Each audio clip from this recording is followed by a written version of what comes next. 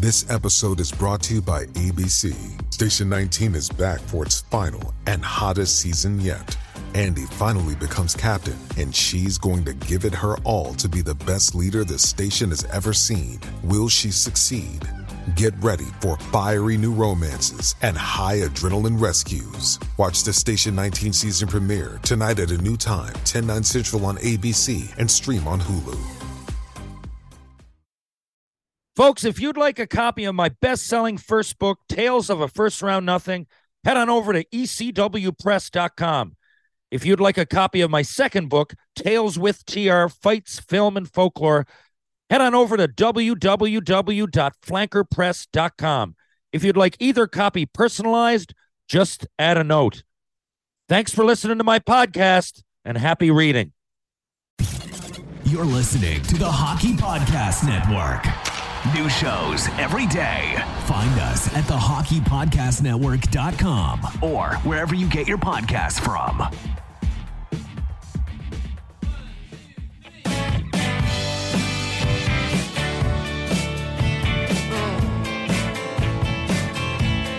thought I was strong, I was wrong, I was misguided. Oh yeah, so I stuck around waiting for your sound. No, darling, I won't deny it. Yeah, so I rang up a friend. She said you'd run off again to where you haven't decided. Your Susie says it's my fault. Tell her what an insult. Hello, ladies and gentlemen, boys and girls. Welcome to Tales with TR, episode 177B. My next guest wears many hats that stem from his success as a stand-up comedian.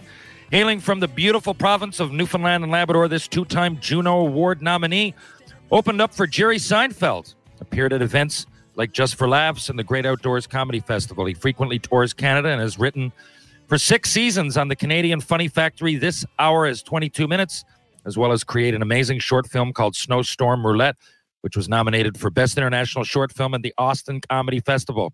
He's played a weatherman on Son of a Critch and is a lifelong Toronto Maple Leafs fan, proving much comedy is born out of misery. He is a funny fella, a gnarly Newfoundlander, a cool comic, a good guy. He looks good for his age and tears up the stage. He's a mighty fine bloke and tells a good joke. He rides a cool bike and is magic on the mic. He shoots for the stars and gets laughs in bars. Folks, Ryan Reeves won't score much, but man, he can fight. And welcome to the show. It's my buddy, Matt Wright. Wow. That was great. I loved that. That's what happens when you smoke a joint at night, pretty potent, and then do your preparation. I respect that very much. Speaking of, we're going to get into your background now in a second, but I might have a heart attack right now, and then I wouldn't know what it was like to open up for Jerry Seinfeld. When did this happen? Please take us through that experience, and then I'll start. My God, I can't believe that happened. I'll agree with that in the sense that I can't believe that happened. That's like, yeah, that's the scariest thing I have ever done in my life. I will say that. It was at this big outdoor comedy festival called the Great Outdoors Comedy Festival. They do like 4 different ones. They did one in Halifax. That's where I was. I think they did one in Alberta, one in BC, with all different headliners. The headliners for my weekend were Anthony Jeselnik, Bill Burr, and Jerry Seinfeld. And I kind of opened up the Jerry Seinfeld show. Wow. So it was terrifying. There was like, I think the final count where there was like 9,600 people, like just an unfathomable amount of people. And yeah, I just went out and I did like 10 minutes off the top. Then Trent McClellan, another very funny comedian. He's from Cornbrook. He's on 22. He came out. He did 20. I went out and I did another 10. Introduced Mario Joyner, who is like Seinfeld's always like opener, so to speak. And then the lights went out, and he was there. But it was crazy. My God, so he's royalty now in my mind. Well, Bill Burr, too. They're both in my top 5. And then it would be Chris Rock, George Carlin, and Richard Pryor. That's my favorite comedians ever. Oh, that's a great Mount Rushmore. Yeah, I mean, I couldn't. I didn't realize in that same sentence, you just said Bill Burr. Yeah, I listened to his podcast too. That is wild. And 9,600 people. But I tell you, the first time I did it was in Oshawa, open up for Jerry. I mean, Jerry D. You're an actual comedian. I mean, I tell some stories. I didn't really know what to do. He wanted to write something with me, so I was up there in Toronto, and he said, "Yeah." I said, "I need some work," and he says, "Yeah." You're opening for me tonight in Oshawa, and I'm not a stand-up comedian, so that was quite wild. And I don't know, Yeah. 5,000 there. But you know what's funny? What's that? And I'll stop talking about myself now. But so I was up there that summer, and he's like, "You got to practice." Like, so I ended up opening up for him 5 or 6 places in Canada. I did here, and that was weird. But you know what I found? I was really nervous for start of it because I was like, and I remember talking to Mark Critch. We were at just some fundraiser on Dundas Street up there. And he goes like, you just open for like, I barely play places with that many people. Like, you know, not many stand-ups get to do that. And I just happened to experience it because I was opening up for Jerry D. But I remember going, and then, you know, so the summer I had to go down like the Comedy Barn and, you know, yucks on Richmond and get up there and do my thing. And I remember once there was 11 people. It was a snowstorm. And they were just like, they couldn't get into the concert next door. And I said, I used to say at the beginning, look, I'm a one-trick pony. I can tell hockey stories. If you're not into it, get on your phone. I won't be at all offended. And they all got on their phone. I could hear the water dripping. It was like, oh, fuck. Anyway, I found it. Point is, when there's a lot of people, it's almost like laughter can be contagious. In my short experience, only playing 5 or 6 big rooms like that, that was the case. I was like, oh, I don't want to say easier, because you come at it from a different perspective than I do. But I found that, you know, it's almost, well, often easier to get a laugh. But, so your instincts are correct. A lot of people look at it like, oh, the more people there are, the more nervous you'll be. And sometimes, like, for stand-up, I'm looking at it like, I don't need in no juncture of my life do I need 100% of people to like me. That's not a rational thing to expect or even want, nor is it healthy. But so if I got 500 and I got 200 of them like me and they're rolling with me, that's a great crowd. The other 300 aren't going to kill that, right? So, but if you got, you know, that's less than half. That's like Jesus, I'm not a math guy. It's like 30% of people. But if you got 20 people and you got 30%, you're like, that's a very uncomfortable experience. But the reason you do that, it's harder to do in the smaller crowds because it's like by the time you do enough of that, the bigger crowd is like, oh, this is the treat. The thing that you'd think was the scary thing. You're like, oh, no, this is the gift. This is why you do all those small shows and work out the kinks. And every time you play, I'm in a bar or something, it's going to be like that. And you never really know. So I remember you told me this, but I can't remember the answer. How did you get into stand-up comedy? It was just, it wasn't like something you weren't like 11 years old. I mean, you might have aspired to do it, but the way I understand it, you walked up on stage or you kind of just jumped into it and, you know, had a fairly fast rise. I mean, I know a lot of comics that, and you know, knowing that world, I did meet a lot of comics that, you know, would love to get a chance to spread their wings a little bit. You've done it. How did you get into it? Well, you know, it's funny because like Newfoundland has a very strong history of comedy. Like comedians per capita from this province, as you know, it's insane. But I will say that in terms of stand-ups, that's not really the case. Like there's no like, you know, Codco was happening. That's like an old sketch show for people who aren't from here or who don't know about it. It's like legendary. But like that was going on since like the 70s or whatever, right? I don't know any like 70s who were like Newfoundland stand-ups, strictly stand-up comedians. There was character work, there was sketch. So I never thought I could do stand-up. I saw it on television. I was like, oh, that looks kind of fun. And then I was like interested in writing and screenwriting. And then as, you know, you kind of realize once you start doing that, it's almost impossible to get anyone to read anything, let alone make it. And I was just like, stand up was there. It was available. I could make a phone call and be like, hey, can I do your open mic? And then people just say yes or no. And then you go up and you have it. But I had just been like, I did business in school. I realized like halfway through, I was like, oh, I'm not going to want to work in this field at all. You did business. How did Yeah. you drift? I went in not knowing. I had I said it was 2009, and I gravitated. I got the folklore English degree, but a lot of it, honestly, like folklore was like I did a full course on stand-up comedy. I did a course on the history of pop music. Oh, I did that course. There wasn't that great. Like, they were layups. Unbelievable. How did you get in there? And that's what I'm saying. I didn't know what I was going to do, but the more I did those courses, I was fascinated. I loved it. And then, I filled in the blanks. 20 mains, 20 electives. My electives were like, same thing, like history, geography. I found them easy courses to get into, like true crime and stuff, But the other side of it, any of the math or the business was like, I took one course, business. I must have, you know what happened, Matt? When I was away in Tri-Cities, way back, I graduated a year early when I was 16. So 17, 18, we took courses the team paid for. You might as well take course. So I did have some business. And I remember saying, even if I sign a contract, maybe this will help me if I don't go on. It didn't really, but that was my motivation. So when I got back here, I qualified for this stats course. The worst experience of my life. I had no idea. And I just scrapped it and I went in and said, okay, I took like another folklore course and came out of it with a folklore English degree because, again, I'm not consider myself a stand-up comedian, but I look at it, many things like a comic would, I think. So how did you drift towards business of all things? You're an idiot. I'm just, I mean, I sure can be. I'm not ripping You don't seem like the type that walks in the door and says, give me the math wing. Yeah. You know what's funny? My father is a math teacher. I was all right at math. I think, here's maybe a hot take, but I just decided to do business when I was like 16 years old when I made that decision. I don't even know who I was. My brain wasn't cooked yet. I was just like Did you have any idea that you wanted to be a stand-up?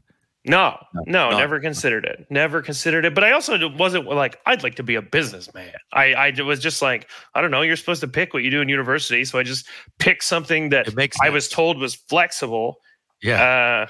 And anyway, here I am. But like the big shift was like, I barely graduated. Well, not barely. I did okay. But like I was on no lists, was not a promising student or anything. I was a guy who graduated from university, but then I hosted this dinner at the end, like for my graduating class. And I was like, oh, I got some laughs. And I was like, that's the first time I've been good at anything in 5 years. I'm sure of it.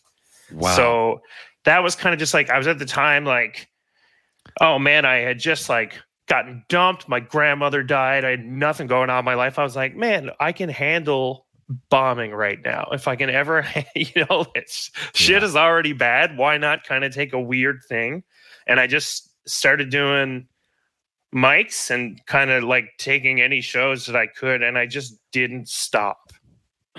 When were you? How old were you? 22 or 23 when I started. Wow. No, wait, no. I think it must have been 24 actually. I'm 35 now. Which was, I was going to say, like 10 years ago. I mean, I don't mind asking you, and everybody can. I wouldn't ask if it's private, but everybody can find out now in the click of a button. It's also like you're an athlete, so your age is just on the internet. So there. I feel like if anyone can ask, you guys can. Yeah, true. It's on there. Yeah, all of the information. That's wild. So listen, you grew up in St. John's, right? Which school did you go to? No, I grew up in Gander. Okay, Gander. I knew you were from there. Growing up to me is an open, like there's stages. I mean, some people say they grew up somewhere, they left when they were 10. That's kind of what I thought Gander was for you. Okay, so you were all out there the whole way. Yeah, I moved out there the year after, like when I graduated, I did all of my school there. My parents are both from Greenspawn, so I spent a lot of time around the Bay when I was a kid. So that was like when in the summer I would spend a lot of time there. But then I grew up in Gander. I coached minor soccer a bunch. Like I played coach soccer. Yeah. Took business. Had no idea you're going to be a stand-up comedian from central Newfoundland. I'm not saying Newfoundland. Get back to it. Gander isn't known for the arts, but neither my dad's family's from St. Joseph's. My mom's in here, and my dad's like his father had like 12 brothers and said they're from St. Joseph's. My dad grew up in Grand Falls, but the same thing. I'll go into Grand Falls, and they'll tell me that they're not. Oh, I could never do that. Like never stand up comedy, or we're not musicians. Yet someone will always break out a guitar. There's always someone telling a story and performing. I say to my dad, I'm like, you've been doing stand up comedy your whole life, right in front of me. What are you talking about? Like, Yeah. But that's it in Newfoundland. I think there's lots of people that they just don't think to get up there because they're just being themselves. They don't think to get up on a stage. But I've got I think we all have at least a half dozen friends that easily could take their best stuff and get up there on a stage anywhere on open mic. You know what I mean? Oh yeah. And even like Grand Falls is like maybe an arts community, maybe not, but like Gordon Pinsent is from there. Right. Yeah, and like Gander, It's like maybe like, I don't know if the infrastructure is there as much as it would be in a larger place, but I think there's kind of like a little bit of a hack when you're from a smaller place. It's like if you're just kind of energetic and interested, you can, and you haven't all you need is like really 3 or 4 friends who are into the same thing that you're doing. So it's like you can do plays, you can do whatever. And I love your cat right now. Anyway, yeah, but overall, like I will say, like there was no stand-up comedy. There was barely any stand-ups in St. John's when I started. There was only like I think there was 10 of us on the circuit when I started. Now there's more. There feels like there's like, I don't know, God, like 50 or something. I'm not around as much as I once was, but like there was just like you could have all of us at a table when I started. But in Gander, it's like I was able to like, be in the play or do whatever you wanted. Like there was enough like good teachers kind of around that would, give you the training wheels, I think. Which, yeah, that's true. And, but you guys are influential. It's very similar. Honestly, there is a parallel in the hockey world, and I'll tell you how. Terry, pet your cat, man. Your cat wants your affection. Oh, it does. It's so cute. Yeah, I got two. So I've got a major. It's like a 9 out of 10 allergy to cats. But oh no! Remember, when I was working on Republic of Toil, remember the SPCA is right next to that building? Yeah. So my daughter came in one day and I was doing locations. I did locations for like 4 or 5 years, which is for those that don't know, you're on the outskirts. It's jump how high. It's good money. I was in the film industry. I never thought I'd be an actor for the first, like it wasn't even in my mind. But I was, I would take my daughter in once in a while. She was fascinated. She was 5 or 6. And anyway. Yeah. One of the things was go over because the dogs would often be barking and go over, Terry, ask them how long the dogs are going to be barking. I'm like, that's really a question for the dogs. Yeah. Because anyway, dogs care about time. I know. Oh, yeah. Right? Hey, dogs, when are you good? Yeah. That was it. So I picked up a couple cats and we moved into Mount Pearl and her mom moved away. So I took them. I just take 4 Reactin a day. I'm just like, I just can't. My daughter loves them too much. Good, and man. I love the cats. And they love me, but no, that is clear. The allergy is, it's uncontrollable. To be honest with you, actually, it's controlled right now. So that's right, uncontrollable. But it feels do that way for Reactin right now. Tales with Tiara is sponsored by Reactin. That's what? That's who I should go after because I spend enough money on it. Yeah. You know what's funny? You mentioned Republic of Doyle. I was also on Republic of Doyle. I think I remember seeing you around there. So that was like in between like the transition from like I was working like an advertising job to like I wanted to lean into arts kind of stuff. So I was an extra on Republic of Doyle for the last 2 seasons. But because I was one of like the police extras, they brought me in like every day, just threw like a bulletproof vest on me. Mostly I just sat in a room dressed as a cop, like writing jokes in a little notebook and like eating snacks. And then every now and then there'd be like an hour. They'd be like, go walk behind Alan Hocko in a pattern for 30 minutes. And they paid me for 11 hours. That. The best. You're right, though. Most of the background that came in, the cops always came back. It was almost like you had a semi-regular gig there. Yeah. But anything else is like, come on in and be like a boxing fan. Or, today you're going to ride you're going to be a skier. But like with you guys, you were in there a lot. Yeah. I was going hard. I was set dressing and then locations. And then the last year I got into set dressing a bit. I really enjoyed it. Again, I had really no idea, but it's funny because when you're on locations, I would often go and some of it, especially if you're outdoors, is locking up an area, right? For those that don't know, so you don't want people walking through a scene when you got to take it 10 times. You'll have to have them every time and pay them as actors. Really, you don't want a car in the background that wasn't there the first time you did the scene. So really, you're on the outskirts. Sometimes there's not really much happening at all. You're just out there for just in case kind of thing.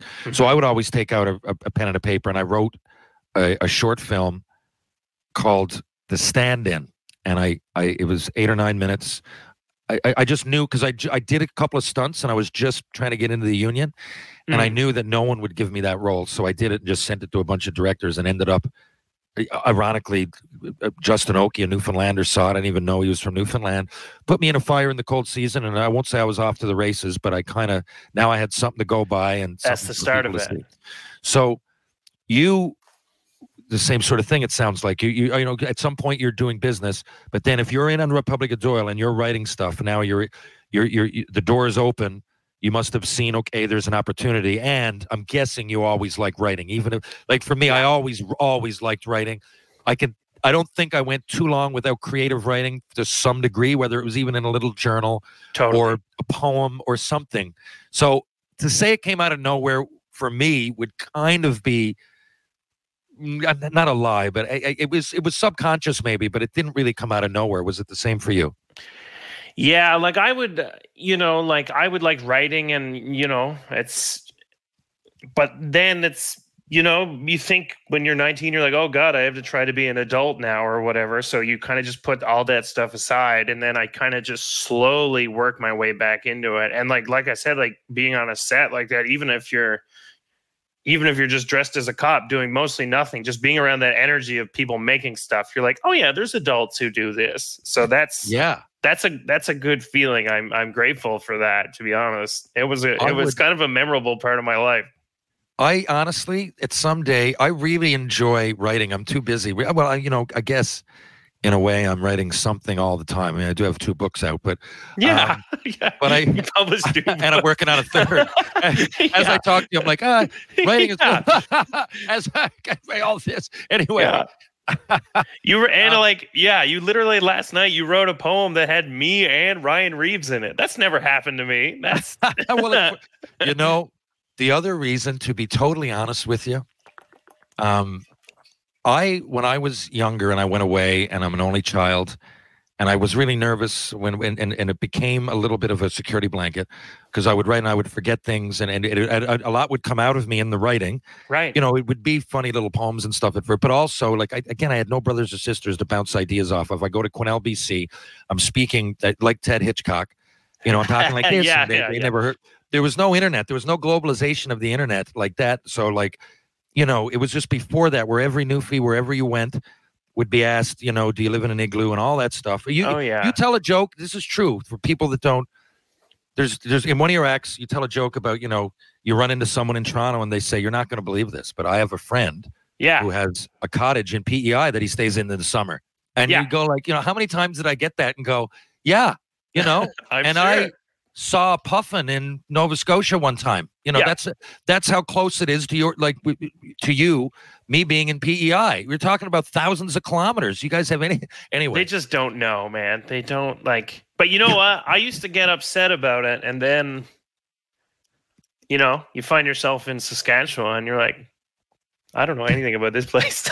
So I don't have much of a leg to stand on. But I think it's flipped, for the newer generation, not newer generation, but since the internet and stuff, the internet, and there's been so many Newfoundlanders on television that I get feedback. I would say when I do gigs on the mainland, I'd say about 25% of the time I'll get some type of feedback that essentially is like, you weren't Newfoundland enough for me.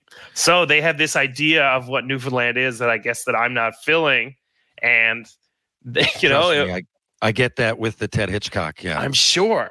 Often. And people are like, why didn't you do this? I'm like, you understand that it's a scripted show. Like, you understand that, right? And I got no problem with it. I think it's great. Jarrett bounces the lines off me, obviously, but he writes it. Mm-hmm. And then, he hasn't been to Newfoundland. He loves Coldwater Cowboys. But half the lines that he writes is from that. So I said, I can't start dropping H's and adding them, because they say that in other places. There's dialects all over Newfoundland. Sure. So I give him Townie, and he likes Townie, and I go with that.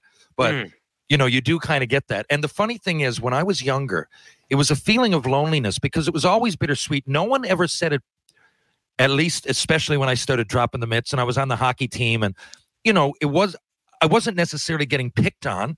It was you stupid newfie, and they would say newfie. People don't like that term. It's whatever. It's the way you use it. My friends, my teammates, it was a term of endearment.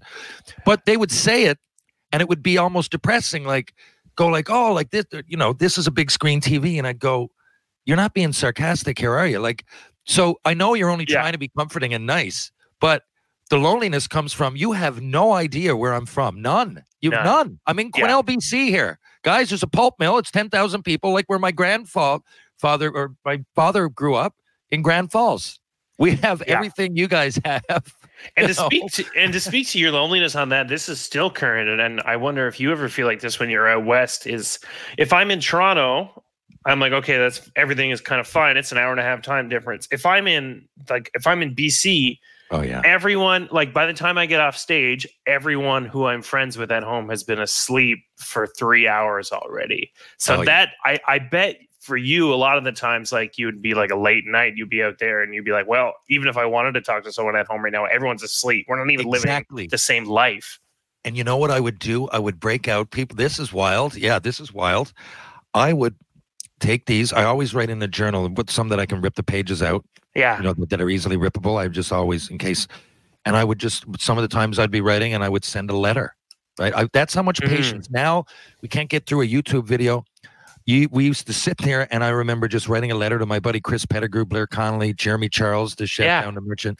And that's, we would call each other once in a while. But the other thing was no cell phones. I couldn't take out, I'm talking when I was 14, 91, 92. And it was such a different world. And then, but it was BC. It was Quesnel, BC. So there was I was Canadian. There was at least a little bit of familiarity. I went from there, drive yourself 15 hours south. Now you're in Kennewick, Washington, that borders Oregon. Yeah. No clue. I'll never forget it. My social studies / geography teacher, Mr. Schleffer. And he told me I spoke English really well, he said, for someone from Newfoundland. God, yeah. And when he said it out loud, I said, and then I got up, we had to give presentations. So I got up and I said, I wonder what these people really know. So I made light of the igloo. I wasn't totally obvious about it. They would have seen it. But I said, people think we're in igloos all the time. I'm like, it was only like 2 months a year. You guys don't realize. Yeah. Right. And I started going and they're like, I didn't realize. And I said, and the teacher really thought, like, he was so confident. I'm like, you're the geography teacher. I said at the end of the year, I swear, when they gave out the grades and I was leaving, I said, everything I told you in that was a pile of shit. I said, like, you're a geography teacher. And he thought New Finland was a new part of Finland. He thought it was part of Scandinavia. Oh, my God. And I was going, wow. Like, wow.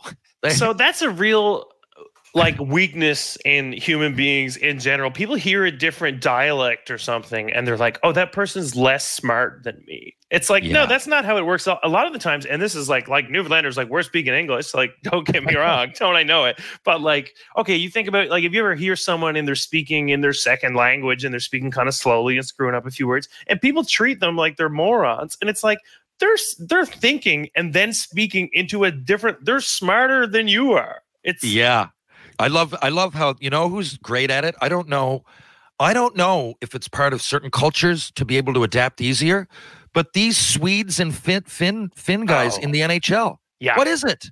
You talk to Marcus Naslund after 3 years of being, I'm dating myself there. He's 90s, 2000s, but anybody, I don't know, the Sedins I remember who was it?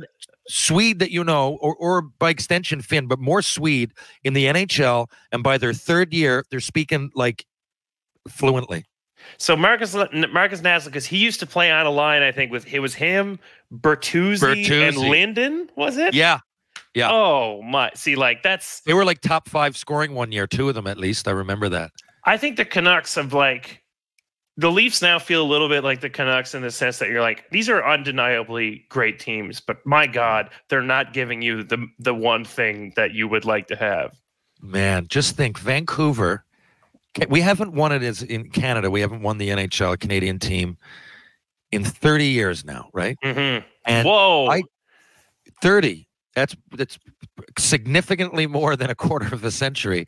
It's a half decade, more than that for those keeping count. That's how long. And there's 7 of the 32 teams are from here. It's wild. It's wild. And twice The Vancouver Canucks have not only been in, they've gone to Game 7, and we don't even qualify it. Like, I don't even think of it like that. It's like the Canucks have been shit for a long time. No, they haven't. No. They have been brilliant more than once. And the teams there that you just mentioned, they were good, but they weren't one of the teams that made the final. They made the semi. Yeah. Right? Fuck, they've had some great players. Mark Messier was there for 3 years. Messier was there. Pavel Bure has to be like one of the most exciting players to ever be on television. I'm sure of it. The Sedins, I still think like are underrated somehow. And honestly, like underappreciated as a story. Like as a story. Yeah. They're twins. I know this is obvious, Terry. Long? Forgive me, but they look exactly the same. And you're like world class at a sport. That'll never happen again. And like, say, I don't know, whatever. I don't know the numbers. How long did they play? They retired like what, 5-6 years ago. So they played 16, 17 years at least in the NHL, because I remember Harold Druken getting bumped down when they came in. So that would have been like 99, 2000. So. And I bet you in 10 of those years, at least, I could be wrong, if they played the games, barring injury, they were within 5 points of each other. Mm-hmm. And they finished very close. Like, how do you play all that time? I know, first of all, I know you're identical twins. So, but to me, like, it's one thing to be identical twins and the science, like you look the same and you might have some of the same tastes. Yeah. And if you run a marathon, maybe you'll finish within the same 10-minute clip as you. I get that. But how do you consistently play 82-game NHL seasons? Always. But, it filters down. And once again, you're within like 92 points, 91 points, 87 points, 84. It's fucking wild. They were like carbon copies of each other. And same great mannerisms. People in the community. Great people, great leaders, love the community, loved by fans. Gone. You don't even hear about them. Mm-hmm. And like, in hindsight, maybe a hot take, low-key tough. I've always said there's two kinds of toughness. There's toughness you can give it, and there's toughness you can take it. And those guys, I always felt like took an absolute beating and showed no emotion about it whatsoever. I'm not saying that's the ideal way to play, maybe, but I do respect it. It's a great point, and I'm telling you this, speaking of their countrymen, I played one game against this next player I'm going to mention, and I sat out at least 2. So I saw with my own eyes how tough this guy is. I don't know if he dropped his gloves. People ask me about toughness. One of the toughest players I've ever seen with my own eyes is Peter fucking Forsberg. Yeah. He would go into the corner with anybody. You could not intimidate him. He was so strong. And he also, once in a while, if he was dumb like a fox in the corner. He'd hit you with the elbow and it would be an accident. But he was so strong. Yeah. Like, I was and battled and played through injury and played and some He's of those reckless too. Yeah, like he drove to the net. It's a similar ilk of that's kind of what I'm talking about. They're different players. Obviously, they shoot different ways. Bergeron's naturally a little bit more finesse, but playing through injury, go in the corner with anybody and come out smiling, picking their teeth with a toothpick. Just a total joke. What I was going to say earlier, because I keep digressing. The parallels. So when I got drafted 8th overall, a few years before me was John Slaney. I think 5 years before me. He went 9th overall. John had to win and go to the SO Cup and get noticed. I got noticed in the Pee Wee tournament in Quebec, and therefore then they dragged me away. But there were always players here of the same ilk. Like you look back at the 80s, like Andy Sullivan played here. I won't get into it, but he's a local legend that ended up playing pro in his 30s and playing sufficiently in the AHL, not the Southern Pro League. Yeah, picked up great from player. Working on the boats, and went down and did a good job, like a formidable job. Andy Sullivan. Then Andy Sullivan's son, Shane Sullivan, went to business school with your boy. Really? Good, great buddy of mine. Excellent guy. I didn't know that. No, you know what? I played against him a lot in ball hockey. He's a great, I looked at him and it's nothing to tell he's Andy's son. And pretty good hard worker. I got to know him a little bit. Yeah, he's a good guy. I didn't realize that. So when Sorry, I got overall. so excited I highest... interrupted you. No. That's good. That's what we're here to converse. Sure. I just forgot where I was going way back. I digressed. Like You're 10 talking about minutes Peter ago. Forsberg and guys who have unconventional toughness, I think.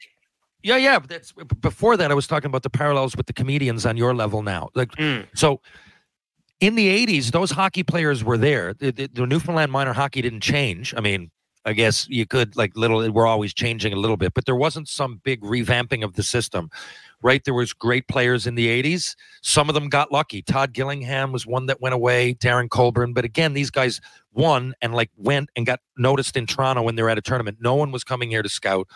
Yeah. It was. And so, but after me, then it was like, okay. And then the next year, Slaney, and then 5 years later, me. Now, all of a sudden, the next year, Dan Cleary goes 13th overall. Mm-hmm. Then the next year, Harold Druken goes 30th overall. People are going, or 33rd.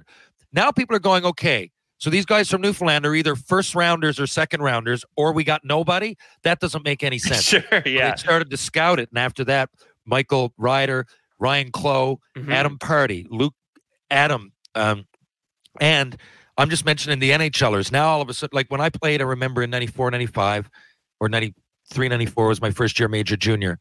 I was the only player in the Western League from Newfoundland, and there was only two in the OHL, John Drover and Gordie Walsh. And within 5 years, there was 20 players playing major junior.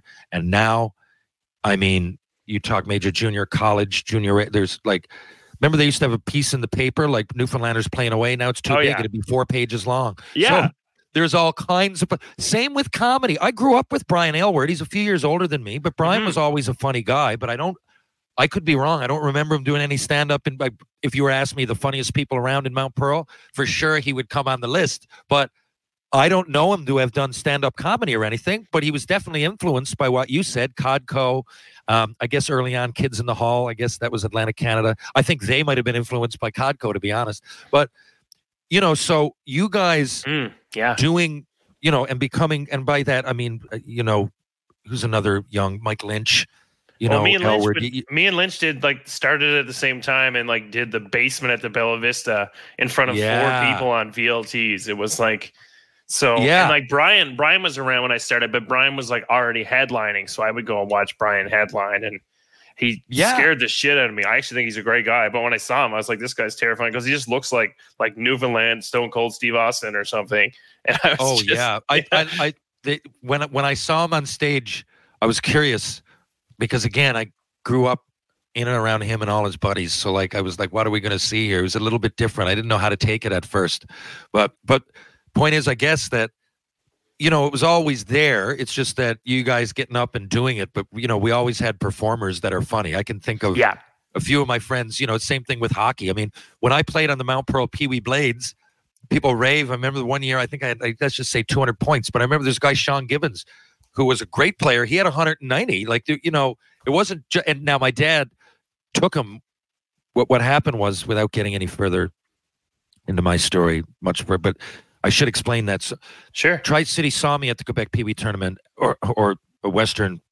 They were one of the teams, and they wanted me to go play with this Vancouver team. And my dad said, "Look, we should take a full team because you're not the only good player." And you mentioned Gibbons as one of them. So we all went, and 10 guys got scholarships or junior A or played major junior within years. Kurt Walsh was drafted 3rd round of the Buffalo Sabres. So that's kind of what happened. But so all those guys, they didn't come out of nowhere. And they weren't they were good. They weren't dominant over the whole, province. But yet we were good enough to get scholarships, play junior A, major junior. And same thing with, so you guys coming out. I mean, I'm not saying that, I'm not taking away from what you guys have done. I'm saying, but you've said it in a direction that now there's way more people doing it. I don't know if you want to admit that or it, but you go up now, you open mic. I mean, we had it at Turkey Joe's, for God's sakes, TJ's, and it's filled up right away. So there's all kinds of people now that it is an aspiration. It wasn't for you because you didn't see many people doing it. But I mean, that's going on a long way. But what I want to know, I started way back with this question because it's one thing to do that, but another thing that you guys have inspired, including myself, is writing. Now you got to write for 6 years now on this hour. How was that? what is the process? Do you guys go in a room, or do you go home with ideas, call them in, and then go into a room? Do you ever go into a room, or is it like Saturday Night Live? You present a skit yourself, and then like, how does it work? Your writing process yourself, and then with this hour. Well, that's a good question. I'll answer this as quickly as I can, but it's kind of interesting because it's like I did 6 different seasons I worked on there with a gap year towards the end of it. So there was like, when I started, I was only like 2 or 3 years into comedy. I like wrote up a little package and sent it in, never thinking. And then I got called in to do 1 episode. And then I just went and did that. And I was like, I did fine, I think. Not great, but like acceptable. And then I just didn't hear anything. And then like a year later, I got called back for 3 weeks. That 3 weeks went good. And then by the end of that 3 weeks, they had extended me for a season. And then I worked there for like 4 years. The last 2 years, 1 year was COVID. So I was just on a laptop. So I won't get into that. That's boring. But it does change a lot. And I imagine, like, the thing is, by the time, since I've been there now, I haven't worked there in 2 years, and like, you know, there's a lot of new people there, so I'm sure it's very different. But I can speak to kind of we all lived in Halifax. Okay. So we were all living in this like business apartment complex that we all lived in. It was great. It was super fun. Some of my closest friends I met there, and we just, for like, I think about 20 weeks of the year, we would live in Halifax. You'd go in. Okay. You'd go in and you would just write. You'd go in the morning, you'd pitch like, here's 5 ideas. Your boss would be like, yes or no. You go around the table, kind of riff around a little bit. Then you would go home for genuinely about like 12 to 15 hours and just write 5 sketches, which is honestly, it's insane and probably too many in hindsight, but we had to write 4 to 6. Sometimes you'd collaborate, sometimes you wouldn't. Then you'd send them in. You'd usually go to bed at like 2:00 in the morning. Sometimes you just like have a beer and like shake your head and just go to sleep for 8 hours, wake up, check your email. Then you know which of the sketches are going into a book. So they read 50 sketches in a book. Well, it started with 50. I think they do 20 now. I'm really not sure. You'd have to ask somebody else. But yeah, so the cast would read those sketches. Some of them would hit, some of them wouldn't. And then they would go make those. They would go for the rest of the week. They would spend, going to set, getting costumes, building shit if they were overly complex. Like sometimes, like the first sketch I ever wrote, I didn't realize this. I was just so inexperienced that I didn't know I shouldn't do this. But I had a baby and a cat, and I forget like something else that was in it. And they were like, never do that. Like the sketch was good. Like I was just so naive that I was able to make it work. But now that I know the rules, I'd be like, oh, I would never do that because I made so much work for like the props. They had to cast a baby. I always think about that, right? Like there's a baby out there. I don't know where he is, but I gave that person its first job. Like that baby got paid money because my dumb little business school brain wrote a sketch that had a baby in it. And fucking right. That's kind of what I wanted to know, that process. You explained it well, and I never ever would have thought of that. Yeah, you don't want to make this thing full of bells and whistles that are too hard to recreate. Right. But you wouldn't have known that going in. For those that don't know, this hour is 22 minutes. I don't know. I guess the show that I could compare it to is SNL, right? If just the one that's most popular. Yeah. With being a little bit of sketch comedy, but there's also like weekend updates stuff, right? Yeah, during. So were you writing those as well, like the one-liners? Yeah. So that is like, so basically your Tuesday is insane. Like your Monday is the day that you shoot the show. So like Tuesday is like the first day. That's where you pitch your ideas and you write your ideas and everything. You do the most of your work kind of in one compact period. Then that's done. Then on Wednesday, you would go to the table read. And then honestly, when that ended, by the time that ended, there was like a 2-hour gap in between the reading and them picking what they were going to make. And we would just like sit around and stare at each other and like eat pizza and just be like, Jesus Christ. So then they would pick that. Then you'd go home. Usually on Wednesday, you go out and you'd have a few drinks and kind of like recalibrate. And then Thursday and Friday is basically like you're filling in blanks for everything else. Like if someone is on the road, you write stuff for them. If someone is doing a piece at the desk, you have to pitch that. One person will take the lead. Everyone else sends them jokes. They compile it into something else. And then whenever you have free time, you would write what's called copy, which is just those little snippets of jokes. So I would write like, you would write probably about I'd say by the end of it, you probably write 80 of them a week. And then they would use on the show total, I think, made the air probably 12 to 14. And there was 8 to 12 writers there. So like it really taught me, and I still hold this, that I'm like, I'm not precious about shit now. I'm like, you need me to write you something? I'll write you something. Give me your notes, whatever they are. Because it's just like, I wrote, like, if you're having a great week, 85% of your shit's in the garbage. That's like a great week. A great week. Because, well, you... Fat? Pardon? Like, is it hard to cut the fat? Like, if I often find there's a lot of movies that go on for like 3 hours and something, and I'm like, at least 30 minutes of that was every movie really necessary. But I get it. If you're a filmmaker, you're probably, it's your baby, and you don't want to cut parts away. But I'm like, why does this have to be 3.5 hours? But you remember in the 90s, like all those Adam Sandler movies were 80 minutes long. Yeah, they were great. Yes. Bring back the 80-minute movie. That's my hard take on that. It used to be standard. Yep. And now it's like God bless Martin Scorsese. You're one of the greatest to ever do it. You can do whatever you want, my friend. I'm not holding you back. But his movie that I'm going to see it. I'm sure I'll love it. Killers of the Flower Moon is like 3 hours and 45 minutes long. Baby, that's 2 movies. Dude, it is. The next 2 I want to see are Oppenheimer and that. And I'm going to be in there for the better part of a day. Yup. I did Oppenheimer and Barbie in the same day, and it was like I came out like I was like in a coma or something. It was great. Going to, and I went to Barbie first, and I was kind of tired, and I'm like, oh yeah, I'm going to put in another 4 hours. Although I do like doing that. You know, I grew up across the street from the Topsail Cinemas, so oh boy. Well, I went to Mary Queen of the World. We used to go over, and it was just that was a big part of my life, everything in and around the movie theater, but more than once double feature, and a few times I can remember a triple feature. Go in at 10 a.m., watch the 10:30, and then like the 2:30, and then the 5. Oh, that's great. Now, speaking of movies, okay, I saw Snowstorm Roulette. Now, it was extremely funny to me because not only do we know what it's like in Canada to be snowed in and have that snow day. Newfoundland is no different. We get, and with Newfoundland, it'll be mild like right up until Christmas, and then we get dumped. Right? You often look, it's a green Christmas. Oh, you guys get great weather. I mean, just a couple days ago, it was like 17 degrees.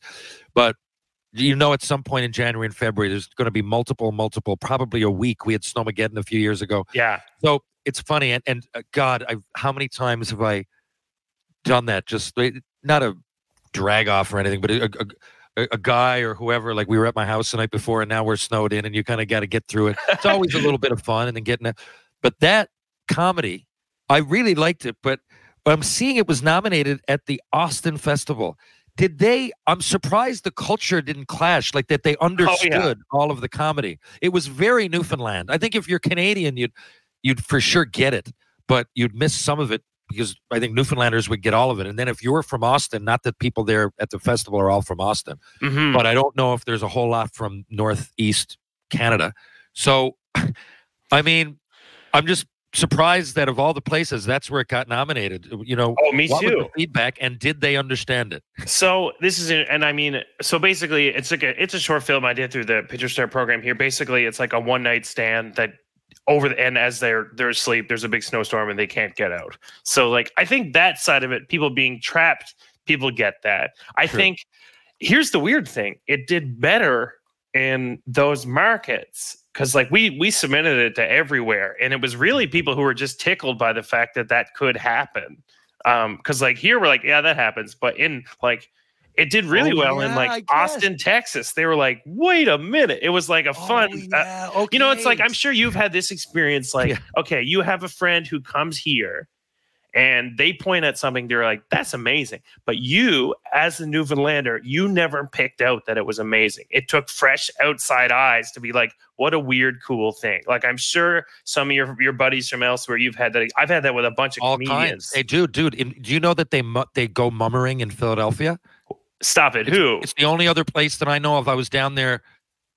It was after hockey, but not quite. Yeah, it was probably like 2007 or 8. I can't remember why I was there. I was watching the Flyers game. I know that. I think Aaron Ashton was playing there or something.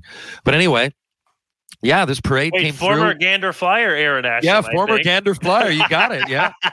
And I think he was literally playing on the Philadelphia Flyers at that point. But we would enjoy that. I remember even when I was roommates with Ash for a few years, junior, then Fredericton, then Montreal, and then every summer we were training together. But yeah, we went and we were in a tattoo place, to be honest, and there's a parade on the street, and I went outside. They're like, "Oh, the Mummers Parade." I was going, "What? The Mummers Parade?" And I looked into it. I got back and did folklore, and it's one of the only places in North America. But again, way back before the border and before all this technology, it's 17 or 1800s. People settled here in the 1600s. Yeah. So like from Europe, I mean, there was people here. Obviously, I don't want to get into all of that, but white people settled in the 60s. Yeah, I know, right? I certainly don't want to imply there was nobody here. But no, I get you. when they did, I guess Philadelphia is right there, really, if you follow the riverways and the obvious geography of it all, right? And the population was only on the East Coast. Mm-hmm. There was nothing out west for hundreds of years. So no wonder that there's the same sort of people. A lot of people from here, and there's songs, Boston to St. John's, Boston, Philly, I don't know, Pittsburgh, New York. Of course, there's going to be a lot of the same people with the same ancestry. So it doesn't surprise me too much. And that was a long way, but yeah. All same kind of things. Off-brand Irishy culture a little bit, you see? Yeah, totally. Well, Chris Nyland, he was telling me, he's like, you can't get too far in Boston without somebody having some connection to Newfoundland, including his grandfather. He was nearly here, right? Nyland grew up here.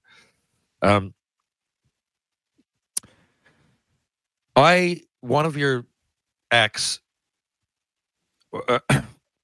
one of your bits on the concept of being traded. Okay, it's funny.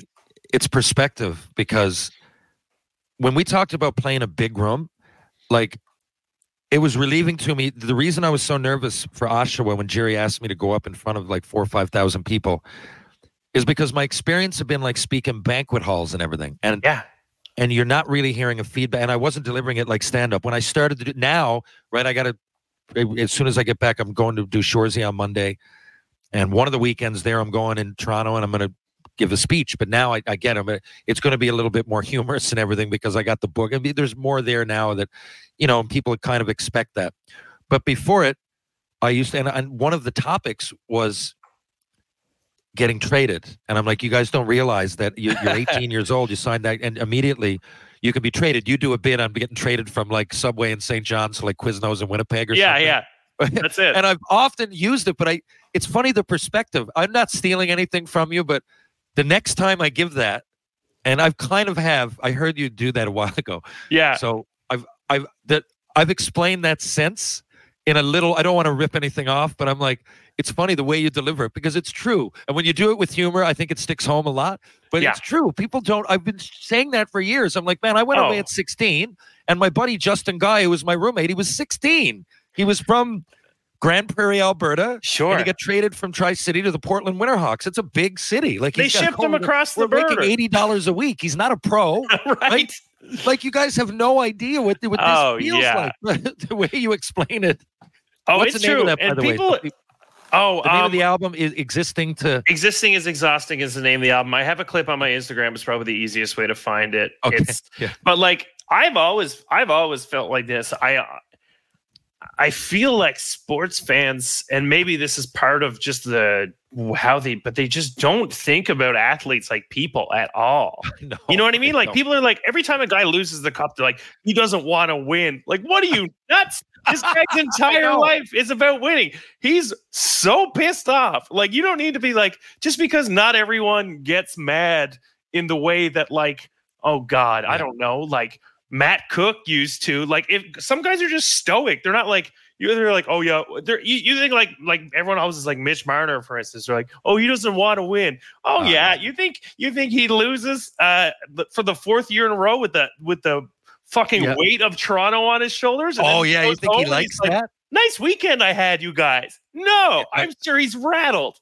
I said last year when Matthews had a good playoff last year, I was happy about that because I don't want to. If people are good people, I'm the same. I'm not a huge Leafs fan. My buddy Dave Roper is the equipment manager there now, and I'd like to see him get a ring, of course. But I'd like to see Canada win, okay? And I'm playing for the Habs.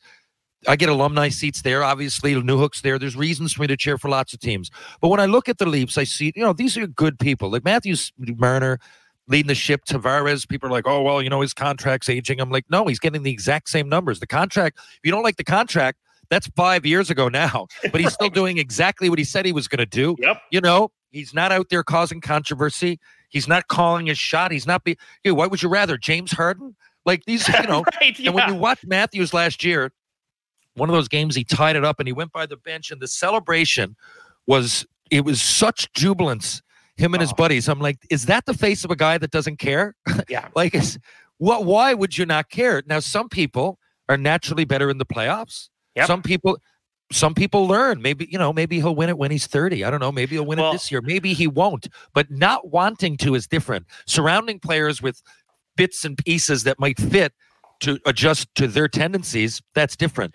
If there's a player there that is a cancer, of course, get rid of them. But that's not the Leafs. I think they're, even Nylander, Morgan Riley, Giordano, these are good people that are good hockey players. I think Nylander's perfect. I think his temperament's perfect for Toronto. I think it pisses people off. I think people get very angry about it. But I think you got to have that kind of like fine line between like the chillest man in the world and kind of when he wants to be like a dead-eyed psycho. Like, he can slice through like defenses like I have not seen another player have. Any other era of the Leafs, barring Sundin, he's the best player on the team.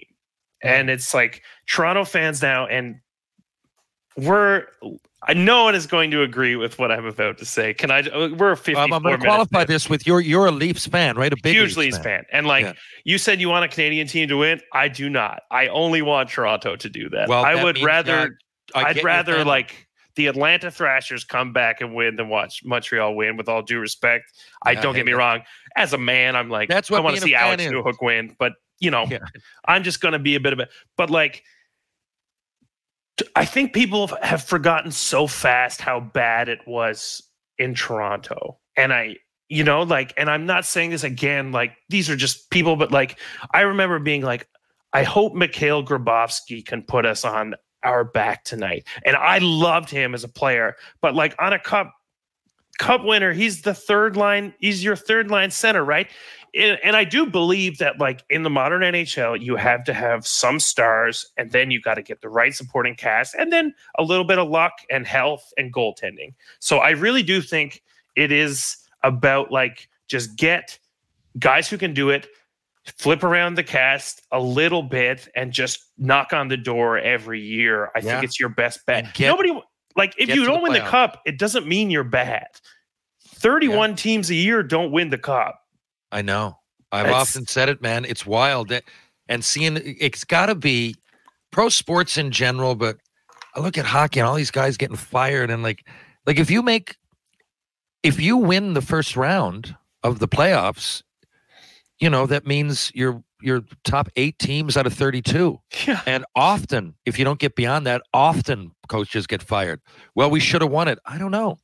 I know you got stars, so do they. The 2 best players in the league arguably are on one team, and they still haven't won it, not even close. Nope. So I don't know what people are expecting, and they see, Vegas come in and win, and that happened, and more power to them. Mm-hmm. But again, I think that's a team from the top down, and you need a bounce. Yeah. I don't care what people say, especially with the salary cap. There's a lot of parity, and like this part of the year almost doesn't matter. Just get to the playoffs. Yep. 82 games. First of all, without unpacking it, I think it's way too long. No doubt. Now it's just injury. For me, anything before Christmas, but definitely before the trade deadline, but before Christmas by extension. I'm just going, please don't get injured. Please don't get injured. Don't get injured, because again, 82 games, and you get to that. That's another thing. People might say, oh, he doesn't want to win. I'm like, 4 rounds of NHL playoffs? You don't think that motherfucker wanted to win? Yeah. Like, he might not go out and drop his gloves or hit in the corner, but just going into the corner to get the puck on the fucking 22nd game of the NHL playoffs, oh my God, is fucking torturous, right? So, I mean, I guess my point is, I think by nature, there's 32 teams. Everybody wants to win. And tempers are short with players and with GM. You can have the best kind of a setup and a bounce goes the other way.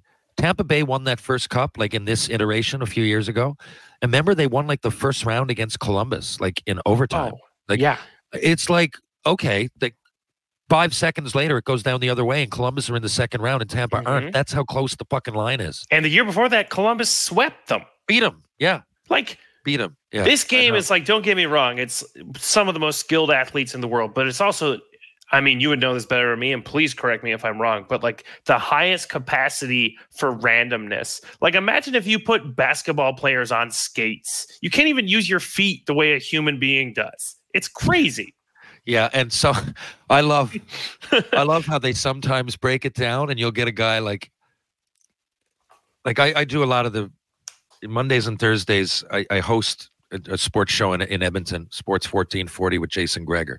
So you get all kinds of feedback, and I love it. I mean, that's what fandom is. I'm not knocking anybody but sometimes you tend to overanalyze it. Like, so I remember it was last year and having to break down a play that Leon Draisaitl, he was on the goal line in the corner and he threw it up over the goalie's shoulder. And they're breaking down like the system that led to that. And I'm like, guys, he had 2 inches to shoot it at. Like, this is one of the best players on the planet. And you can't just have a practice and have a system that defends against that. Sometimes that guy, who's one of the very best on the whole planet at what he does, is going to hit that, like, and there's nothing you can do about it, right? Oh, for sure. Listen, I need to know this before we go. Sure. You're a comedian. It's your profession. And you've got so much. I just mentioned that with the the being traded thing, because it really hits home. Did anybody ever beat you to a joke? Like, when I saw that, I'm like, oh, fuck. Now I can't kind of use it. But I swear I've only used it once since in the way you do. Wild. But I say Matt right, though. I'm going, you know what? I used to, I make a story of it because it's still a ripoff. And well, you're in kind of a gray area there too, because you're like an author, right? It's like, yeah, you're right. And this, if you're like one of my peers, I'd be like, buddy, no. Or not that you're not my peer, but like, someone who I'm around all the time doing stand-up with. Does that make sense? Yeah. Okay, I don't want to misspeak there. Okay. No, cool. no. Well, I went out with Jerry one time, and Jerry pointed it out. I forget this guy's name. I should know it. But he was a major comedian in the 80s and 90s, and it would all be like one-liners. So, and I remember I liked him. So when we went in to eat my first junior game, where I ended up putting hot sauce on my hands and beating the guy in a fight, I was 14. But earlier that day, it said great. Any breakfast. Yeah, I did. It said any breakfast, any time. So I said, I'll take an Egg McMuffin during the Stone Age, please. And but it was an old joke by what I'd done. I'd liked it so much. I told you I write down everything. So I used to write down jokes, and I'd forgotten. I think his line was, I'll take pancakes during the Renaissance, maybe, or something. Sure, but but Jerry D had recognized it. And I was like, oh, no shit. I go, that makes sense, though, because I used to write everything down. And before I knew I was going to do stand-up, right, I got half my books are filled with George Carlin stuff because they're such great observations. No doubt. So if I ever, say it, I don't mean to offend anybody. Were you ever, like, looking at TV, say, and, like, had a joke plan that was going to kill and then somebody else did it? And you're like, I can't really go there. Yeah. So, First of all, I'll say this. I think the fact that's so funny that you put hot sauce on your knuckles, especially since, like, I would say... Yeah. I did. First 75% of your father's generation have never put hot sauce in their mouth, let alone on their knuckles. So I think that's oddly progressive in a weird way. Oddly progressive. Thanks for pushing the culture ahead. Yeah, I used to do. So it's happened to me a couple of times, and I hate to say it, it's pretty normal. I think it's just like, it just happens and you're like, oh shit. And then you just don't. Especially in topical stuff. Yep. Right. My first, I did a joke. I don't remember what it was, but one of my first sets, some guy pulled me aside. He was like, great job. This joke in the middle is a Bill Hicks joke. I would drop it because it's not your joke. So I don't know if parallel thought does exist. Sometimes you just have the same thought as somebody else. That's all you can do. But it's like, once someone's got it recorded, it's gone, baby. Yeah. That's like when you were like, oh yeah, well, I did a kind of version of like getting traded. Well, like for me, I'm like, well, I already have that on the record, so I'm fine. That's no skin off my back, right? And the other thing is like, I had another one that I had a joke that I loved that somebody in my life had told it to me as a story, and I was like, oh, I'm going to use that, but I hadn't realized that they had taken it from a stand-up bit. So you have to be a little bit careful with, because you want to use your life, and sometimes you write stuff that's amazing. Sometimes something just happens to you, and you're lucky enough to be able to retell it, and that's great. But overall, it does happen, and it's just constantly. For a while, I stopped watching stand-up, like, just because I was like, I don't want to have my brain too filled up with other people's premises and ideas, so I'm accidentally doing stuff, because it happens to everyone. And then I think the ethical thing is you're just like, oh, I just won't do that again. It does happen, but it's it's a job hazard. When I often, if there's anything though, I would never really, I make a point not to take a joke, but the setup, like when me and I think a couple of them, Kent Tilley and Kathleen McGee, we had to go out and roast Kevin Lowe in July. Like, I had to roast Kevin Lowe, and it was me, George Larac, Craig McTavish, a couple of reporters from out there, Kathleen and Kent, but so say I think on one of the Comedy Central, they'll say like, "Oh, hey, Kent's here," and in one of the comedy roasts, it was like, the guy referred to, oh, so-and-so's here. I gave him the keys to my valet, like making out like he was a valet. So I was like, I said something about him selling me drugs in the bathroom. So it was like the same setup. Sure. But I was implying to him being a drug dealer as I don't know who it was. It was one of those roasts, like Jeff Ross. And, yeah. And Greg Giraldo. Greg Giraldo's a famous. Patrice O'Neill, one of the greatest roast Patrice comics O'Neill, ever. And they're Norm set Macdonald up has my all-time favorite. When at the roast, when he just gets up dry and just sits there through the whole thing. And he just says, he's I think it was Bob Saget, but he's just saying, like, everyone is destroying Bob Saget, just absolutely destroying him. And then Norm goes up and presents borderline nursery rhymes as if they're the hardest hitting jokes. Like, he has a joke about where he's like, this man, he's for the birds. And it's like, but he's like he's just like dropped a mic. Oh, it's so good. And I love a roast joke. And half of the people don't get it. And when he's doing that, half the people don't get it. I'm looking at I know that's a classic moment. Speaking of, so Jordan Nolan and Brandon Nolan, who play two of the three gyms on Shoresy, so they love Norm Macdonald. And I liked Norm Macdonald. He was definitely one of my favorites. I loved his weekend updates. So dry. And he would often, I just saw an interview on Conan O'Brien and on the podcast, and he would often go after the stuff that most people wouldn't get, but the people that got it would love it. Yep. And he would choose that. Like, he liked that awkwardness. God, he was great. Okay, one sec here. Are you aware, we're going to go into rapid fire randoms now. Are you aware there's a musician named Matt Wright that looks a little bit like you? No, I did not know that. I know that there's a crocodile hunter in Australia who's named Matt Wright. Okay. So I'll never be as cool as that guy. Who's a musician? A crocodile hunter? Yeah, that's true. Yeah, and if there was, it's this guy's not a rock star. He's like a dancey, poppy.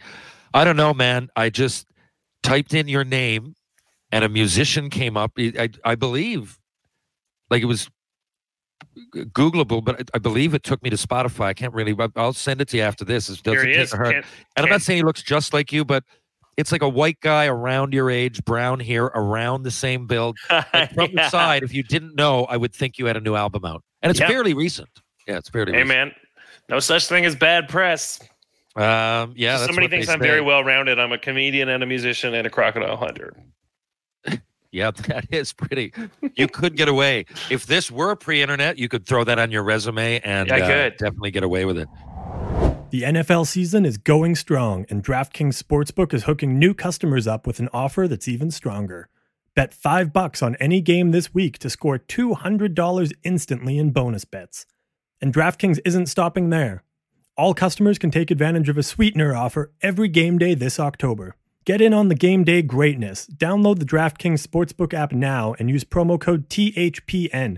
New customers can score $200 instantly in bonus bets when you bet $5 on the NFL. That's promo code THPN, as in the Hockey Podcast Network, only on DraftKings Sportsbook, an official sports betting partner of the NFL. The crown is yours with promo code THPN and DraftKings Sportsbook. Gambling problem? Call 1-800-GAMBLER or visit www.1800gambler.net. In New York, call 877-8-HOPE-NY or text HOPE-NY, which is 467-369. In Connecticut, help is available for problem gambling. Call 888-789-7777 or visit ccpg.org. Please play responsibly. On behalf of Boot Hill Casino and Resort in Kansas. Licensee partner, Golden Nugget Lake Charles, LA. 21 plus, age varies by jurisdiction, void in Ontario. Bonus bets expire 168 hours after issuance. See sportsbook.draftkings.com/football terms for eligibility and deposit restrictions, terms, and responsible gambling resources. It may be too early to start decorating for the holidays, but it's never too early to start your holiday shopping. So why not take care of it now before the crowds and packed calendars make shopping a total nightmare? Especially when you can get some of the best deals of the season well before Black Friday. You can shop Raycon products right now and save up to 50% off. Yes, 50% off, because their early Black Friday sale is going on right now. You've probably heard me talk about some of Raycon's products on here before, like how great they are for listening to the Hockey Podcast Network or some of TR's music recommendations. Raycon first made a name for themselves in the audio space with products like their everyday earbuds, known for delivering high quality and thoughtful features like a 32-hour battery life or a perfect in-ear fit for all-day lasting comfort.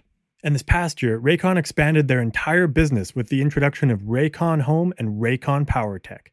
The Raycon Home faucet filter ultra filters the water in your tap against chlorine and heavy metals. It's a must-have for ensuring that the water you use to wash your face and brush your teeth is, actually clean. Or if you're looking for a great stocking stuffer, their 5-star reviewed Magic 180 cable allows you to charge iOS, micro USB, and Type-C devices 8 times faster with 100-watt power delivery. Raycon is known for delivering high quality and thoughtful features at half the price of other premium tech brands. It's no wonder their products have racked up tens of thousands of 5-star reviews. To get everyone in the holiday shopping spirit a bit early, Raycon is currently offering 20% off everything on their site, with select products up to 50% off. So beat the crowds now. Trust me, you do not want to miss out on Raycon's early Black Friday sale. Hurry now to buyraycon.com/THPN to get 20 to 50% off site-wide. That's buyraycon.com/THPN to score up to 50% off Raycon products. buyraycon.com/THPN. Okay. Just got a few more now. I call it rapid fire randoms. Do you mind? I do not mind at all. I'm having a great time. Okay, here we go. Matt Wright, rapid fire randoms. Favorite sports moment of all time?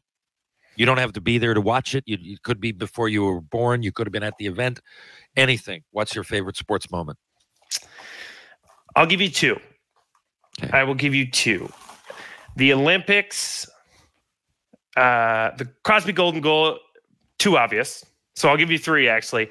The Olympics before that, when Sakic, they're in the final. Sakic passes it to Lemieux, but Lemieux lets it go through his legs. Korea, and Korea finishes it. Yeah, it goes through his legs. Yeah, oh my God. And it's Mario Lemieux. Yeah. Doing you knew that he was on that team. A lot of people questioned it. Every hockey fan I was going, leave him.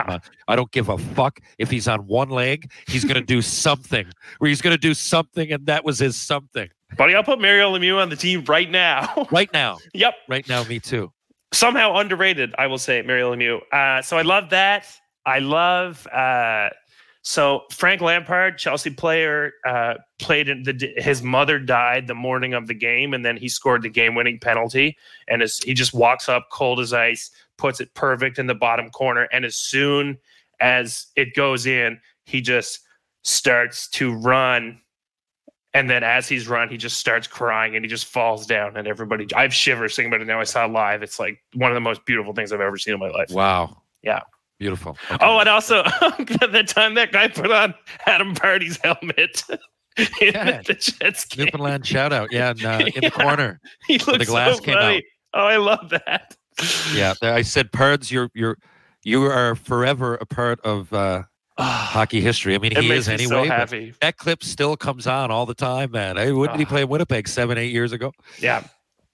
It's worth the Jets coming back, even if they never win again. That was that's so good. Sorry, it's rapid fire. Go ahead. That's another team. They've had good teams. Death row meal. Oh, love this. Steak, twice baked potato, mushrooms, onions, I think scallops with it. And like, honestly, just give me a bottle of red wine and like a dozen beer. If I don't have to worry about being hungover, like if I'm going out and I'm getting all, I'm going to. That's maybe somewhere to go with that. I think that's a joke. Has anybody It might done be. that?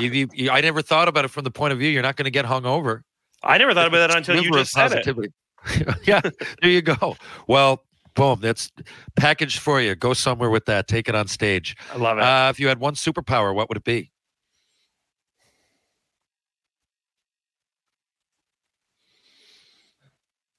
I think, Jesus, that's a good question. This is something I've genuinely never thought about. You know what it'd be? I think I could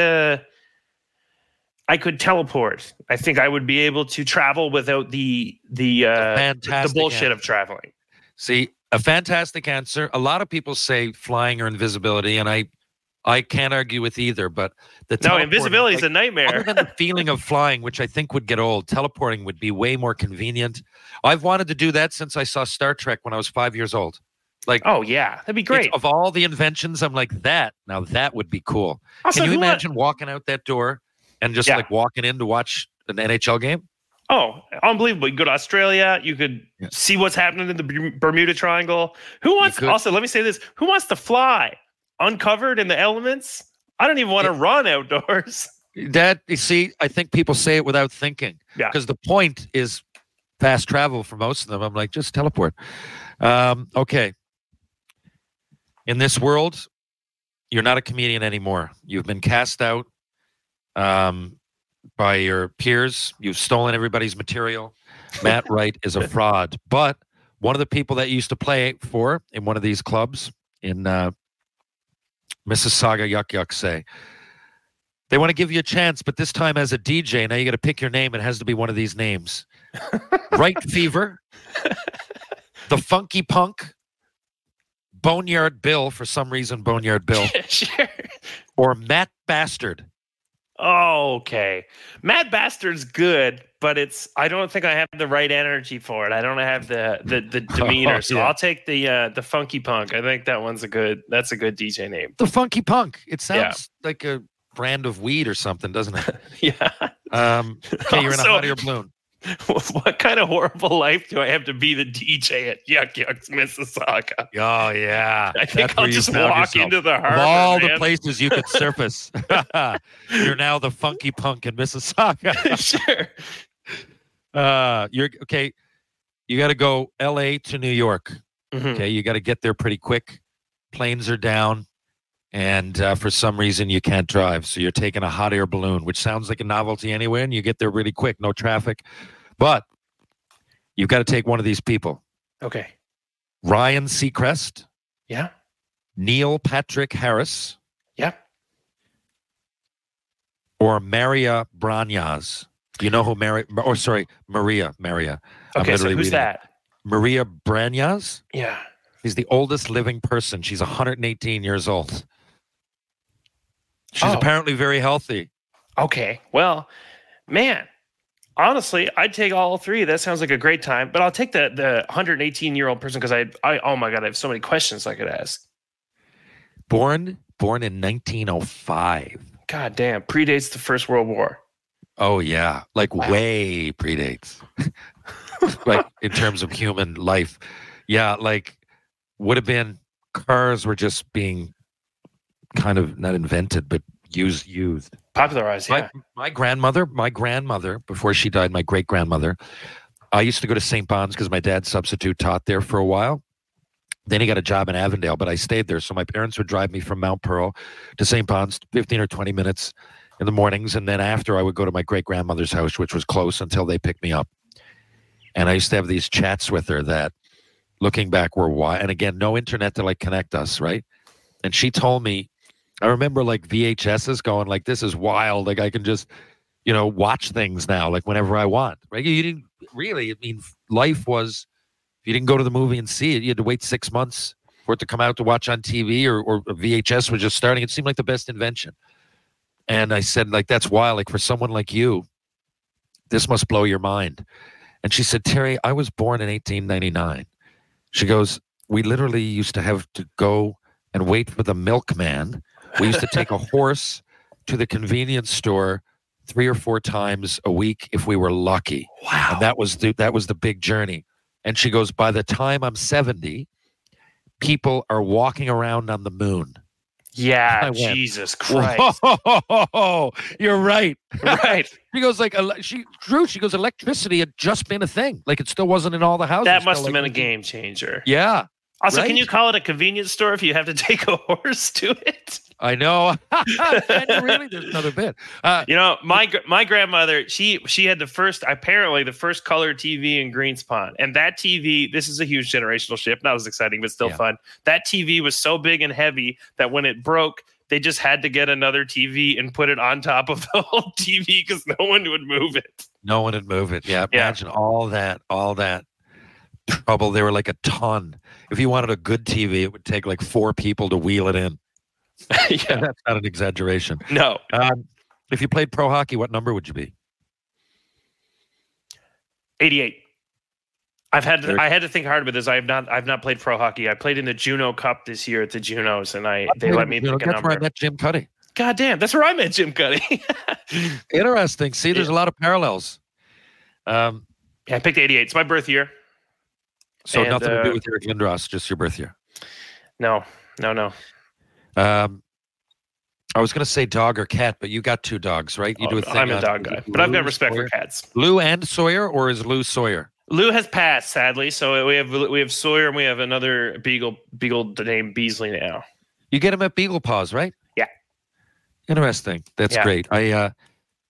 I've got the cats as mentioned, but I'm just gone so much I can't have a dog. I always had a family dog, and always went Beagle Paws or SPCA. Mm-hmm. Free dogs, baby. What? Free dogs. Yeah. Well, then it ends up costing $3 or $4. Oh yeah, they'll get you eventually. But yeah, anyway. Yeah, I know. Okay, you got an album coming out. Your new album. Okay. Mm-hmm. No, I guess it's your next comedy album. I was going to say you're a musician, but you don't have to be. You have to pick one of these names, though. The Right Stuff. A Hard Day's Right. Oh. I Want It Matt Way. Or It's Saturday Right, live. I used to do a show called Matterday Right Live, actually. I like that. Really? Yeah. So Matterday. I was missing Matterday. Matterday Right was so fun. close. But I will say, those are some doozies. And original puns, I will say. I've heard almost everything, but those I haven't heard. Hard Day's Right's a good time. Hard Day's Right. Yeah, that'd kind of sum up the picture. You're just sitting there like you got your pen and your paper. You after a day of trying to write 10 sketches on Jesus, what did we say? This hour is 22 minutes. Yeah, It's been a Hard Day's Right. By the way, the Beatles are back. New single video just dropped today. I know. I haven't seen it yet. Video is poignant. Song is poignant. The video is more so. Time machine anywhere. You can go anywhere you want. It's not going to affect history like the butterfly effect. You don't have to go back. You can go ahead. You can go anywhere you want in time for one day. Where do you go? Well, I'm not going ahead. True. I don't think there's much road ahead to go to. You want fire or flood, baby? No, let's go backwards. You go ahead, make sure it's in the next couple of years. You don't want to go beyond that. Let me cheat a little bit. This is what I wish. This is something that I've always wanted. I would like to be a child, an unburdened child, and hang out with my adult friends now, but when we were all children. That's what I'd like to do. Interesting. Yeah, I think that would be cool. That's a good answer, Spren. These are spur of the moment, so that's quite interesting. A concert that you want to see that you haven't seen. Easy. Bruce Springsteen, E Street Band, and I pray it happens next year. Nice. I went. Yeah. I've seen him 4 times. Really? Oh, I'm so jealous. Playing for the St. John's Maple Leafs 99-2000, and one of the we were at a charity dinner, and one of the prizes was to go see Springsteen. So, but it was 4 tickets, okay? And one of the fans had bought it and was, I remember, pretty vocal, like, why is it 4 tickets? I just want to take my girlfriend. So I said, my friend, I'd love to take the other 2 tickets. And it was great because he sat behind the bench all year. It was a big fan of the team. Yeah. And we went up and saw it together. I took my buddy Mike Smith. Amazing. He was in Toronto and saw back-to-back. And then when I played in Cincinnati, he also played back-to-back. And you know what, man? What's that? I stayed in my room. Like, my dad tells a story about meeting Elvis. And I'd always said I did the exact same. They had to use our dressing room in Cincinnati. I don't know why I never tell this story. I never said anything beyond nice to meet you, but I shook his hand by the craft table. Really? I just stayed in there, like, worked out. Like, they get in there for their concert and sound check and everything earlier in the day. So we had just had practice. And, like, it was an hour and a half after everybody had left, but I just stayed. We had a weight room. Might as well use it, right? Like, and I knew they were coming in because I could see all the stuff. So they had a craft table, and he was coming in. I could tell he wouldn't be bothered. I want to get into how much I liked him. He hears that all the time, but I was like, shake his hand and share the energy of Bruce Springsteen. Why not? And so I did technically meet him. Okay. Second last question. You got to fire somebody, but you got to be eating a food, which comes off real pretentious. So you got to, one of these foods you're eating while you fire somebody. Sure. Okay. Wait. Before I need to know, do I want to be firing this person? Is this sad, or is this like someone's really grinding my gears? It's sad. Okay, shit. Okay. Which makes it funnier. So it's like a budget cut for a good employee. It's a budget cut. Devastating. Hit me with the foods. Employee that maybe,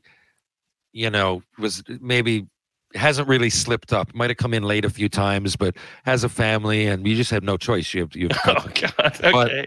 But you have to be eating one of these foods. Sure. Okay.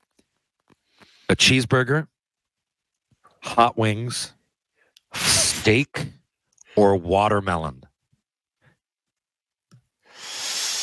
I mean, watermelon is light fluff, but I feel that would be such an insult.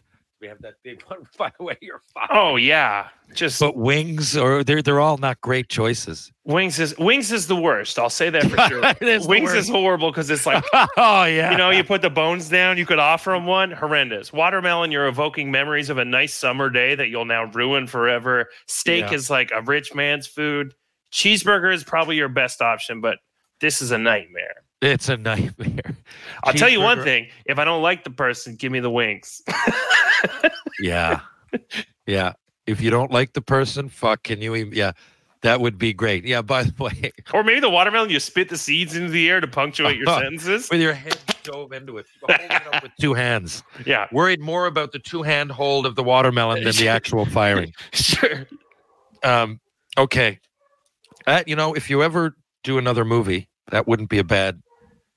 Oh yeah, that's a good scene. Please remember me through that.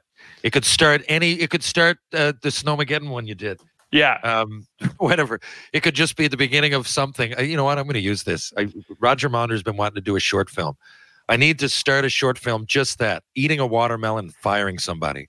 Sure, yeah. Anyway, yeah. Just for that. That's a great question. Alone. Okay. Last question. In this hypothetical world, you put together a team and I put together a team, and they're going to play, like, I guess, on computer, and someone's got to win. Now, there's $1 million in the middle, and one of us gets to take it. We don't have to pay anything. It's just prize money that's there. Mm-hmm. You have to pick 3 forwards, 2 defensemen, and a goalie, 1 line, all time. Hypothetically, these guys are all in their prime. Okay? You got to pick the best team that you can put together, or your own team, whatever, that you think's going to win. I guess it doesn't have to be the best. You could have Bob Probert there, who's not technically the best player ever, but certainly intimidating and might give Gretzky some room. Mm-hmm. But here's the dilemma that you got. You can't pick Gretzky, Howe, Lemieux, or Orr. That's the top 4 players ever, pretty much unanimous. You can't pick any of them, nor can you pick any Montreal Canadiens. No one who has ever played for the Montreal Canadiens at any point.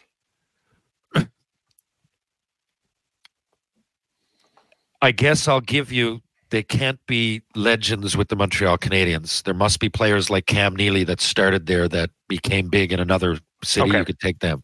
Okay. Nobody that's on the Canadiens honored list. Okay. First of all, excellent question. Are we drafting going back and forth, or do you just want mine? No. You can just assume what I got. I just want to see what your... All right. Connor McDavid. And forwards can play anywhere. So you could have, like... I'm not telling you who to pick, and you've got a great hockey mind yourself, but I'm saying, like, you could pick Sidney Crosby and Austin Matthews if you wanted. Right. So it's like the Olympics when I could put like a franchise center on the wing. These guys will slot in the wing if they want. Okay. Oh, man. I think my blue line, Nick Lidstrom is there. That's the first name that came to my mind that I am absolutely going to have on there. That's done. Great pick. Thank you. By the way, Montreal would give us money if we asked them to train. Well, they would be assumed that we're going to train. You better train. But if we presented a case, they would give us money to go somewhere and train. So myself and Brad Brown would always take them up on that. We went to Brainerd, Minnesota. We went to Brock University for summers on end and weeks on end in the summer. And we went once for a full month to Västerås, Sweden, which is where Lidstrom is from, and Tommy Salo and Peter Popovich. And the last two names not quite as prominent as Nick Lidstrom, but we spent a whole month with him there practicing. It was wild. Every morning up with Nick Lidstrom, man, feeding him one-timers and shit. Haven't talked to him before or since, but it was a great month. Anyway, that's a perfect memory. Yeah. Yeah, he was so good. Then okay, forward, I'm taking. Who did you take away from me? You know what? I think this is the hole in the game, is that there are guys who are not as good as Gretzky or Lemieux, but So, okay. But the modern guys, I think, given enough time, like Crosby's there. If I'm just picking best, I'm picking prime Sidney Crosby to win at any point. Obviously, if you got Crosby, you got to put Chris Kunitz with him. I'm just kidding. No disrespect to Chris Kunitz, but he was thrown on all those lines. I remember in the Olympics, and I was like, yes, this he is certainly crazy. was. Wow, he was gifted. He's not a whole lot further separated from Ringo Starr in a way. Yeah. There was a little bit of luck, Chris. It was great. He played with him well, but yep. If you're on Anaheim during that time, I don't know that you're. Chris Kunitz is 10 years ago Zach Hyman. That's my take on Chris Kunitz. And I mean that with no disrespect to two great players. Okay, so you know what? I'm going to put McDavid and Matthews on the wings. I think that's fucking great picks, man. Bedard, with McDavid and Matthews. Yeah, Matthews is really underrated defensively, I think. So, okay, so now I have to have another defenseman and a goalie. So goalie, I'm going Dominic Hasek, and that's without any hesitation. It's the only one that I would. No, I think I'd take Crosby. I think if I was to think about it, I've done this 1,000 times. I think your forwards, I would probably agree with probably all three, maybe two, or it would feature those possibly, but the goalie would 100% be Hasek. You can't live through watching that guy and not realize how fucking dominant he was as a goalie. In this day, tell me the last goalie that even Vasilevsky, man, they're hot and cold. It's the nature of the game now. They're hot and cold. Fucking Hasek, lights out. Got Buffalo, who were average at best, right to the Stanley Cup final. Yeah. And of course, even stylistically joyous to watch. Because goaltending now is make yourself big and be in the way. Dominic Hasek is I'm going to fight through you. He was a blast. Oh, my God. The last of his kind, I think, being so reflexive, Corey Crawford was kind of like that, he reminded me of not the same, but he's underrated. Crawford got fucking 2 or 3 Stanley Cups. Mm-hmm. He was underrated. A lot of guys on that Blackhawks team kind of. And by the way, I like how you mentioned that, because Matthews comes off to everybody as this wuss. I'm not saying he's the big toughest guy, and I do think that they needed to grow into it. And who knows if they got the sack to make it to the final. But I think if you surround him with the right players, yes, why not? And the reason I say that, another reason I didn't get into earlier when people say Matthews, I could not believe my ears towards the end of last year. I don't know if it ended like it, but it was 70 games in. He was leading forwards in block shots. Yep. What? Yep. What? And he barely, if ever, played the penalty kill where you get a load of those for a joke. He's Holy brilliant. Fuck. I couldn't believe it. He's a brilliant defensive player. Hockey fans, and this takes me time. If I was not a Leafs fan, I probably wouldn't see it. We can't wrap our heads around a guy who is so good at scoring goals, also being that good defensively. He's truly a unicorn. Like it's a very, very, very special player. So that's my goalie. By a similar theme there. For years, when Ovechkin was leading it, I was saying to people, but I thought the same thing. He wasn't like, and of course he's playing right wing for the most of it, and then over on left wing and finding himself around. He's not always, Matthews is putting himself at center for the most part and going out in a different situation. But Ovi would fucking nail guys, and I'm like, look, like he just took him out of the play. That's defensive. I'm not saying he's a Selke guy, but I'm going.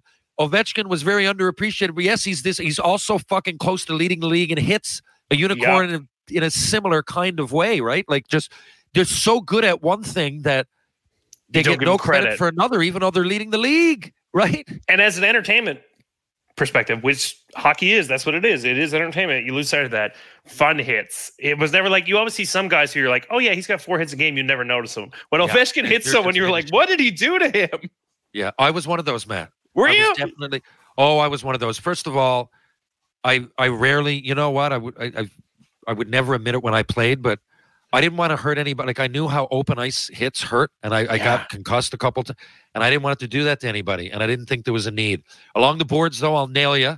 I don't mind, but they would be finishing my hit. The point of a hit is either to put yourself between the player and the net and take that opportunity away, or to wear them down for the end of the game. So I was just the type, keep coming. And, death by 1,000 pricks or whatever they call it. Wound by 1,000 cuts. I would just, and by the end of the game, especially the big tough ones that seem big and tough, they still get tired. Oh, no Often doubt. The bigger they are, the more tired they get. You just keep finishing. But I don't remember 5 big hits that would have landed on Sports Center, but I always was one of the leaders. Right. Well, there you go. I mean, I think what you just said there where you didn't want to hurt someone, I think there's a lot of, that's another thing that's like, you played pro hockey and people would never assume that, they would not think of a professional athlete to think that. But it's like, it's like, God, your athletes are they're just people. They don't, they're just people who are good at a weird thing. And fight, like, honestly, like most, at least a lot in my era, I don't want to take words in anybody's mouth, but a lot of players, I'm definitely going to say the majority that got in fights, will tell you that more concussions came from those open ice hits. Yep. And I would often, like, I remember my first game against Brendan Witt wanting to fight him, like, and people are going, what are you doing? I go, well, if I fight him, though, he's probably not going to hit me because I can handle myself. So he'll be at least more hesitant, but I go, I can't be coming out of my own zone with my head one way, knowing that this guy is going to fucking eliminate me. And so obviously in back of my head, I found fighting a lot less dangerous than hitting, right? So, so point is, like, I wouldn't be hesitant to punch somebody. It was a fight, and usually I was fighting bigger guys. If the refs came in, point done. The point is to get momentum again in a fight. It's not to hurt you. The point of me fighting you, unless you just ran our goalie, like very, very, very Blue Moon type stuff, unless something crazy, right? The point is to get momentum and get these fans and my team on board. I'm not scared of you, Cam Russell, So fight him and make it look good and stick up for get the energy up, and in the penalty box, hey, Cam, good tilt, but this, like, wanting to go out and hurt somebody, that's why you're all in a union, for fuck's sake. The other day, that guy Rasmus Anderson that took out line, I think.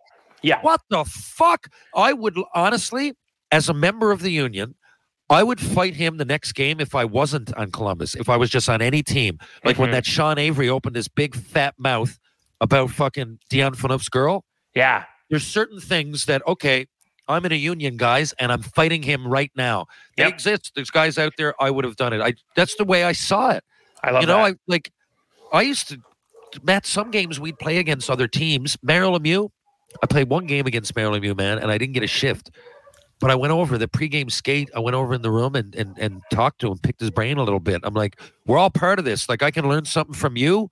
I don't have to say, fucking, I'm over there blowing Merrill Lemieux, but guys, I don't know. He's right there. He's 100 feet away from me. I'm going to talk to him. And the players knew. There was all kinds of times that happened. Marty McSorley wasn't always right. I remember going over and talking to Marty because he had a great perspective on the game. He knew guys I played with, like Bird Dog and Todd Gillingham. And, I remember him telling me, like, even little things. I remember McSorley going, you fought Domi? He goes, don't do that with guys like Tony Twist. The novelty is going to wear off and you're going to have your orbital bone broken. That, to me, was educational, right? That's from Marty.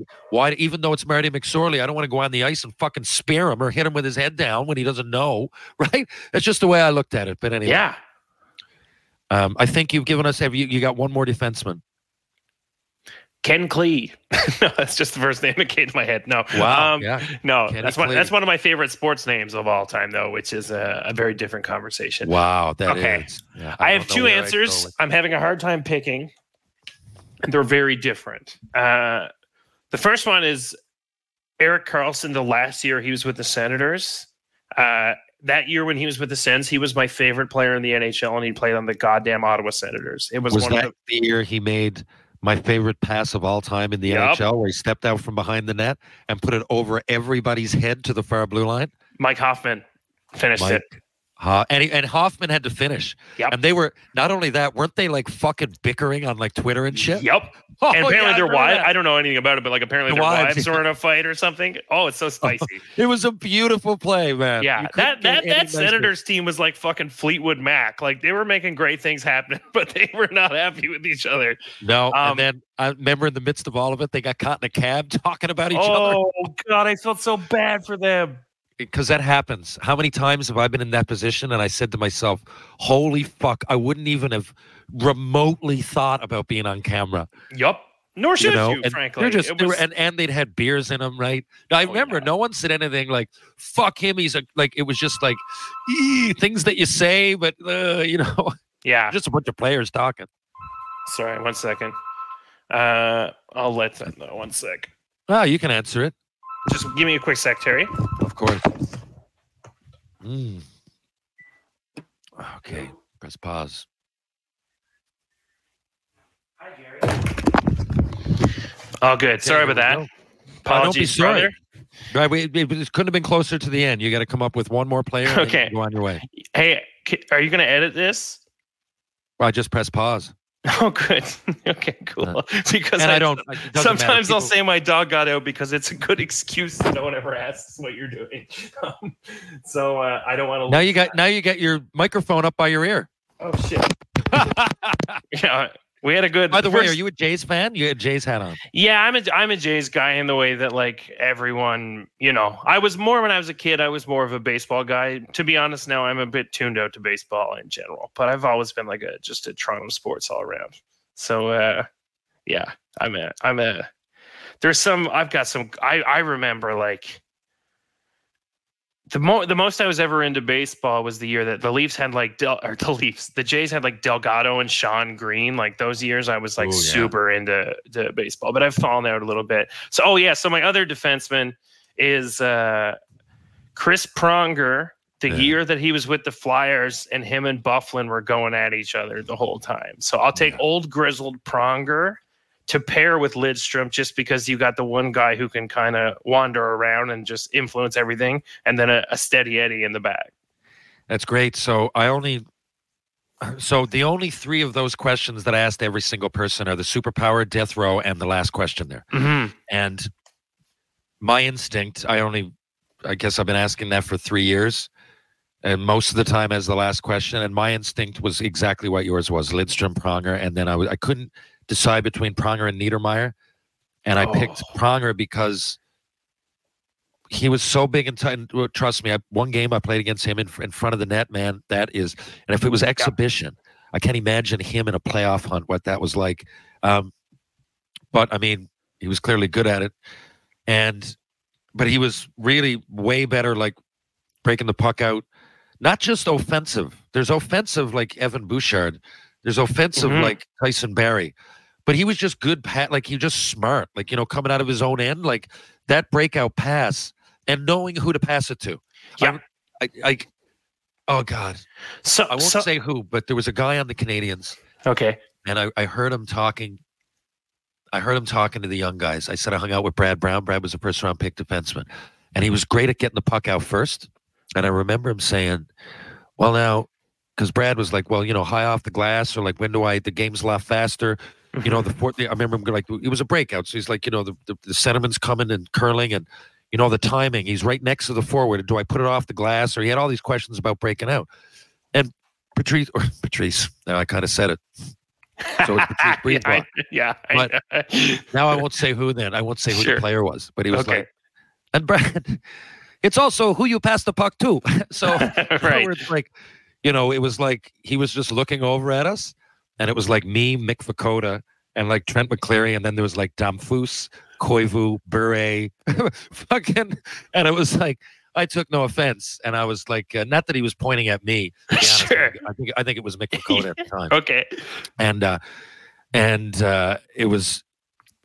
never thought about it from that perspective. But his point was like, you could make the right play, but things are going so fast that it's got to be going around up here, like who you're giving it to. And I would put myself in that conversation too. You don't want to be, you know, this is a rookie that just got called up. If you got two options and one of them is Mark Recchi, take the Recchi. I never really thought about it. Like for me, it's just who's open.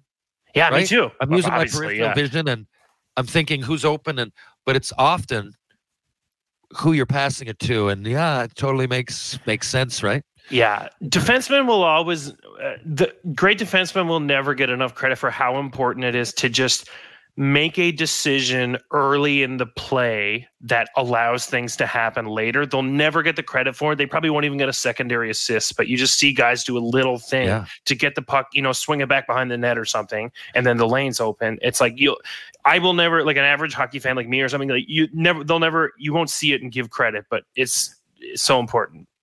Yeah. No, I mean, I know you're a big fan of the game, and you could point that out. I've often like the great players. Just to me, that's what separates them. Obviously, with Matthews and McDavid, and you know, I could go. There's something that you know, Bergeron we mentioned, and all the best players in the league. Right? There's a reason superstars are superstars, but then there's guys that adapt, and I just find. It's all these like nuances. It's just quick little decisions. And one of the things that I came to realize, at least really appreciate, and a guy I played with, Stefan Quintal. Stefan Quintal, now I think he has something to do with the Players Union, or he's a great leader. One of those guys in the room that was awesome. Like that's why when fans get in on like who should be captain, I'm like, you should have nothing to do with that. Right. It has nothing to do with what, I guess it does a little bit with goals and assists because that's part of leading. But I go, there's people like Scott Thornton and Stefan Quintal that were so great in the room that you just wouldn't know because they were quiet. But Quintal was a stay-at-home D that used to have a good plus minus. And I'm like, that I have respect for. Yes. There's guys, I'll use Tyson Barrie again, being a Leafs fan. And I mean, there's more than just him. Morgan Riley to a degree, but he's a little bit better defensively. But he's gotten better with time. See how a guy like that gets 60 points and comes out +7, right? Like I get it, but you're wheeling and dealing on it. If your team's not quite as good, you might do that and be -13. But you show me a D that gets 13 points on the season and is +18, then wow, right? That means that you're not only stay at home, whatever people are talking about, like you're out there for all these goals, and how great of a job must you be doing in your own end to not get in on any of that? But you're out there, right? I always found that to be, I don't, plus minus, like you could be on a bad team and be -30, and it's really no reflection on your play. True. But for me, a stay-at-home D with a good plus minus goes a long way. I love that. And on that note, not that I'm a stay-at-home D nor you, but I've got to go, to be honest. Look, an hour and 43 minutes. I kept you way longer once again. That's all but right, I like brother. this. I had fun. This is a great way to spend a Friday afternoon. Plans for Friday night? I'm going to go to dinner with the wife. Good call. I'm going on the road next week, so I'm, getting my ducks in order, and we're going to go. Will you be in Toronto at all? No, actually, I'm going to Miami, and then I'm going on a cruise ship. With just me. Oh, just you. Oh, you're giving a stand-up. Yeah, I'm doing like 2 sets on the ship. Beautiful. Wow, that's a great gig. Yeah, I hope so. I've been on, took my parents. We used to do junior hockey. The team was nice enough to send us on a cruise at the end of the year, to be honest. Wow. And I took my parents. That's nice. 3 years in a row. Okay, buddy. This has been great. I'd love to have you back. Sure, man. Sometime, just to pick your brain. Maybe I got a few recurring guests that I know you have a good handle on the NHL in general, hockey, but just to have a chat. You don't have to be a hockey player to be on here, but it certainly helps to know your way around a team and be a fan and also be able to shoot the shit about pop culture or whatnot. So I really, really appreciate you coming on here. Now, please, before you go, can you tell everybody your 2 CDs that I know of? Well, what can you promote? Do you have a website? Man, I would throw everyone to like my Instagram. Probably seems to be the place that most people are kind of finding comedy nowadays. It's at Matt Wright Comic, so WRIGHT Comic. And I have 2 albums out, and they're called "Existing is Exhausting" and "Here Live Not a Cat." But I'm always just posting reels and stuff on my Instagram. So if you're into comedy and you want to take a look, that's the place to do it. But yeah, thanks for having me, man. This has been a great Friday afternoon, man. I appreciate it. I'm glad to have you. I said it a while ago, and I just get so busy. To be honest, I kind of forgot about it. Yeah. And then last week, boom, I said I got Matt Wright queued up on deck. So it was great that you could actually do it. I appreciate it very much, my friend. Yeah, have fun on Shoresy. Thanks a lot. If you're up that way, I'll be up there now November and December in Sudbury, and we go to Toronto every time we had a couple of days off to check out a concert or a game or whatever. If you're that way, let me know. And if not, I'm sure I'll run into you in the new year. Yeah, fingers crossed, man. All the best. Thank you, Matt. I appreciate it, my friend, and good luck. Take care, Terry. You too. That is Matt Wright. Check it out, folks. Honestly, those 2 albums I mentioned are awesome. Check them out. And I'm not just plugging him because he's a Newfoundlander. Trust me on this. Usually I get all kinds of DMs and feedback when I go out that, Terry, thanks a lot for pointing me in a direction with this album or whatever it is. And look, it takes 5 minutes. I look up "Existing is Exhausting." That's my favorite by Matt Wright. It's only 3 years old, I think. And listen to it on whatever platform. If you got Spotify or whatever it would be, Podbean, I think it's out in podcast form as well. But it's an awesome album, and every single bit on it is funny. So check it out. He's, I would say, up and coming, but Matt's been on the go now for a decade, I suppose, and real good guy, real funny guy. And I would only say up and coming because he's achieved a level of success that less than 1%, I believe, of comedians get to and writers get to achieve. But I think there's a lot more coming, and I do think his peak is hasn't hit yet. I think that the more people that hear and see him and what he's all about will definitely pay more attention to his stand-up. He'll gain fans as time goes, but the writing and and his creating and directing, I just think there's a lot in his future that looks absolutely bright. So thanks again to Matt. If you're downtown St. John's, I'm going to tell you some places that I want you to go for a beer, okay? Or a water or a coffee or whatever you're into. Just a nice atmosphere. You're going to want to go to George Street, right? So once you're on George Street, check out Trinity Pub, the Manning Brothers. Awesome spot, awesome feel, live music once in a while. It's beautiful. TJ's Pub, more of a dance club, but we had, I used to run it. It's owned by the same people at Greensleeves and the beautiful people that brought you Greensleeves. TJ's, formerly Turkey Joe's, and it's got it's more of a dance clubby place, but a wicked deck in the summer, and once in a while some live music and comedy and what have you. Check that out. Rob Roy Confusion, Kevin English, one of my real good buddies, and it's been on the one of the places to go on George Street now for 20 years or more. Mostly university students, a lot of basketball kids. Kevin was a basketball player himself, and his brother Carl is the best basketball player that ever came from the province. Played on the national team. Check that out. Carl has an awesome book as well on the market. I forget the name of it. God, what the name of that again? Anyway, check it out. Carl English. Greensleeves. Greensleeves Pub, man. Like I said, my go-to. Great live music, awesome food, good people. And upstairs, of course, is Loose Tie, where my ex-wife Danielle is managing now.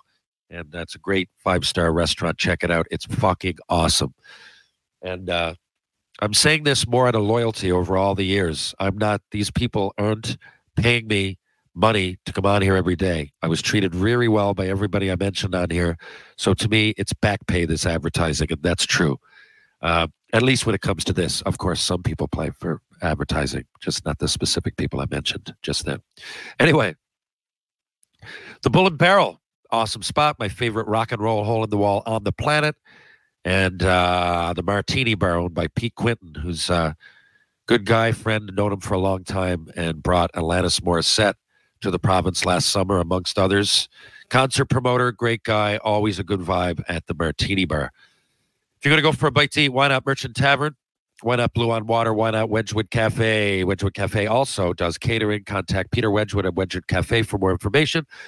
If you want to work out, you want to change your life, you want to change in a positive direction, why not? Go to Ryan Power Conditioning, strength and balance for the body and mind on Rope Walk Lane. Check it out. You want to go to Mr. Lube, there's 2 locations.